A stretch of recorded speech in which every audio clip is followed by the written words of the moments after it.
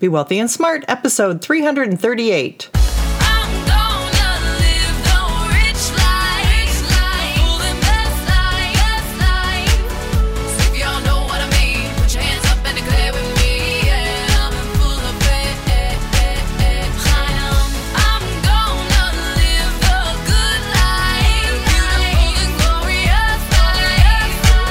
Step into a world of wealth and financial freedom without budgets, boredom, or bosses on Be Wealthy and Smart. And now, here's your host, Linda P. Jones. Welcome to Be Wealthy and Smart. I'm Linda P. Jones, America's Wealth Mentor, empowering women and men worldwide to financial freedom. On today's show, we're going to talk about 3 mistakes to avoid when investing. And you're going to learn 3 things not to do when you are making those investing decisions. I often like to find articles that I like, that I agree with. I only bring you the ones I agree with. This article comes to us from CNBC.com. It was written by Sean M. Carter, and it was called Top Financial Advisor. To invest successfully, don't make these 3 mistakes.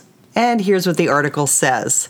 If you're looking to get into the stock market, there are 3 mistakes you'll want to avoid in order to be successful, says John D. Spooner, author of No One Ever Told Us That, Money and Life Lessons for Young Adults. Spooner is a Harvard University graduate and a Boston Globe #1 best-selling author. He has been named one of the 100 best financial advisors in America by financial investment website Barron's. Quote, "There are endless ways to analyze the stock market, its trends, fads, and individual companies. My style is to be a contrarian, to go against popular sentiment. When I identify areas I think are undervalued and underappreciated, I move into them aggressively. And this strategy," he says, "can be very successful." I just want to stop there for a moment and talk about being a contrarian. I've talked about that before on the show.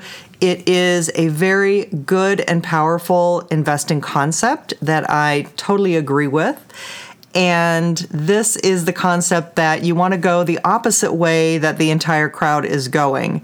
So being a contrarian is simply doing the opposite of what the crowd is doing. And one of the ways that we use contrarianism is we look at sentiment. We look at how bullish are people, how many people, what percentage of people expect that the market is going to continue to go up. Looking at that, when it gets to a 60% or higher percentage of the public, that is a very good indicator that we're about to go the opposite direction. That instead of the market going up, it's likely that the market is going to take a correction or pull back, which is normal and healthy and should be happening. But unfortunately, we've had a crazy market the last several years, of which we've hardly had any pullback or significant correction. Not even a 1% pullback within the last 12 months, I believe. So it's been very, very unvolatile, which means that we'll probably have a period of over volatility at some point to kind of even it all out. So back to the article. The first thing he says is do not rely on algorithms. Formulas can seem attractive, but don't swoon too hard for them. Build real-life relationships with smart people, too.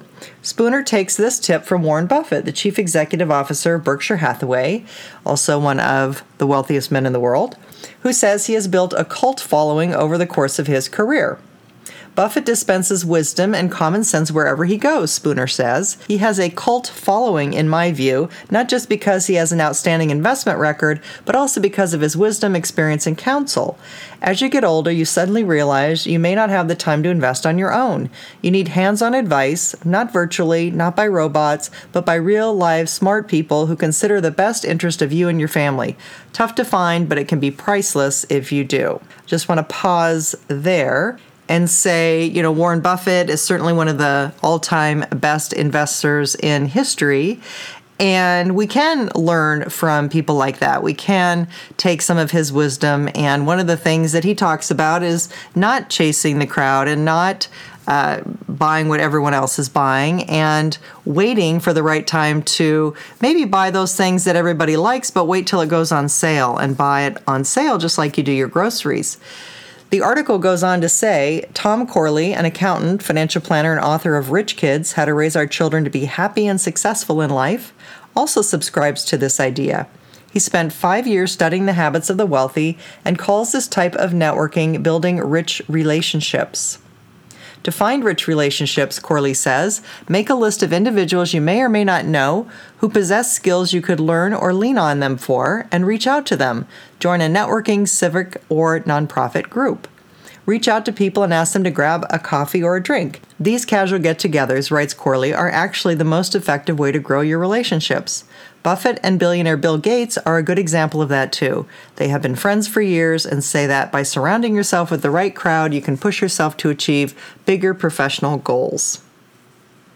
I'm just going to pause there and say I like the idea of networking. I think what he's trying to get at is finding a mentor. And you're doing that by being on this podcast and listening to all of the teachings. I have now over 300 plus different podcasts for you. And listening to podcasts, listening to experts, learning from them, that is a really, really good thing to do. We have more accessibility to do that now. It used to be you had to meet someone in person and have them sort of take you under their wing. Now there's so much information in blogs and websites and on podcasts that, and videos certainly, that you don't really need to do that anymore. So I just want to say, I agree with him, but I'm just saying you don't have to necessarily do this in person anymore. There's so much information and so many ways to have access to people and their knowledge that you don't have to do it this way anymore. All right, point number 2 is don't just watch TV. Using common sense strategies instead of merely listening to talking heads can give you a boost. When investing in pharmaceutical companies, Spooner says this strategy helped him get ahead. We started to buy this group in 2008 on one seemingly easy-to-grasp idea, the demographics of America and the world. With more than 320 million Americans and 7 billion people on the planet, no one you and I know will ever be taking fewer pills than they are now, he recalls. The pharma industry, with enormous cash flow, paying dividends equal to or greater than 10 to 30-year treasuries, was an obvious choice, Spooner said, and it paid off. It was simple. I didn't have to look at charts or listen to talking heads on TV, he said. Common sense can give you investment themes if you pay attention to the world around you. To start building your sense for the market, in addition to checking in on your favorite shows, network with experienced investors in your group of rich relationships. Check out these investing books recommended by Andrew Hallam, who became a self-made millionaire at 36. All right, I'll pause here. So I think that they're right. You don't just want to listen to talking heads on TV. Often those talking heads are the very people you need to be a contrarian again from. So when they're really panicking, that's usually maybe the bottom of the market when you want to buy. And when they're all bullish and talking about how the market's going to go up forever and they're making long-term projections of what the market's going to be in the future, that's usually the sign that we're near a top. So you want to be contrarian and not just listen to the talking heads on TV. Point number 3, don't get complacent. Lastly, Spooner says, don't get too comfortable in your routine. If you're a contrarian, which often takes time to develop, you should continuously try to shoot holes in your thinking and actually question, are my assumptions still valid? When the public seems to have discovered your theme, then it is time to start slowly exiting those stocks and looking for what's next, he says. Let the people who are late for the game get in last. End of article.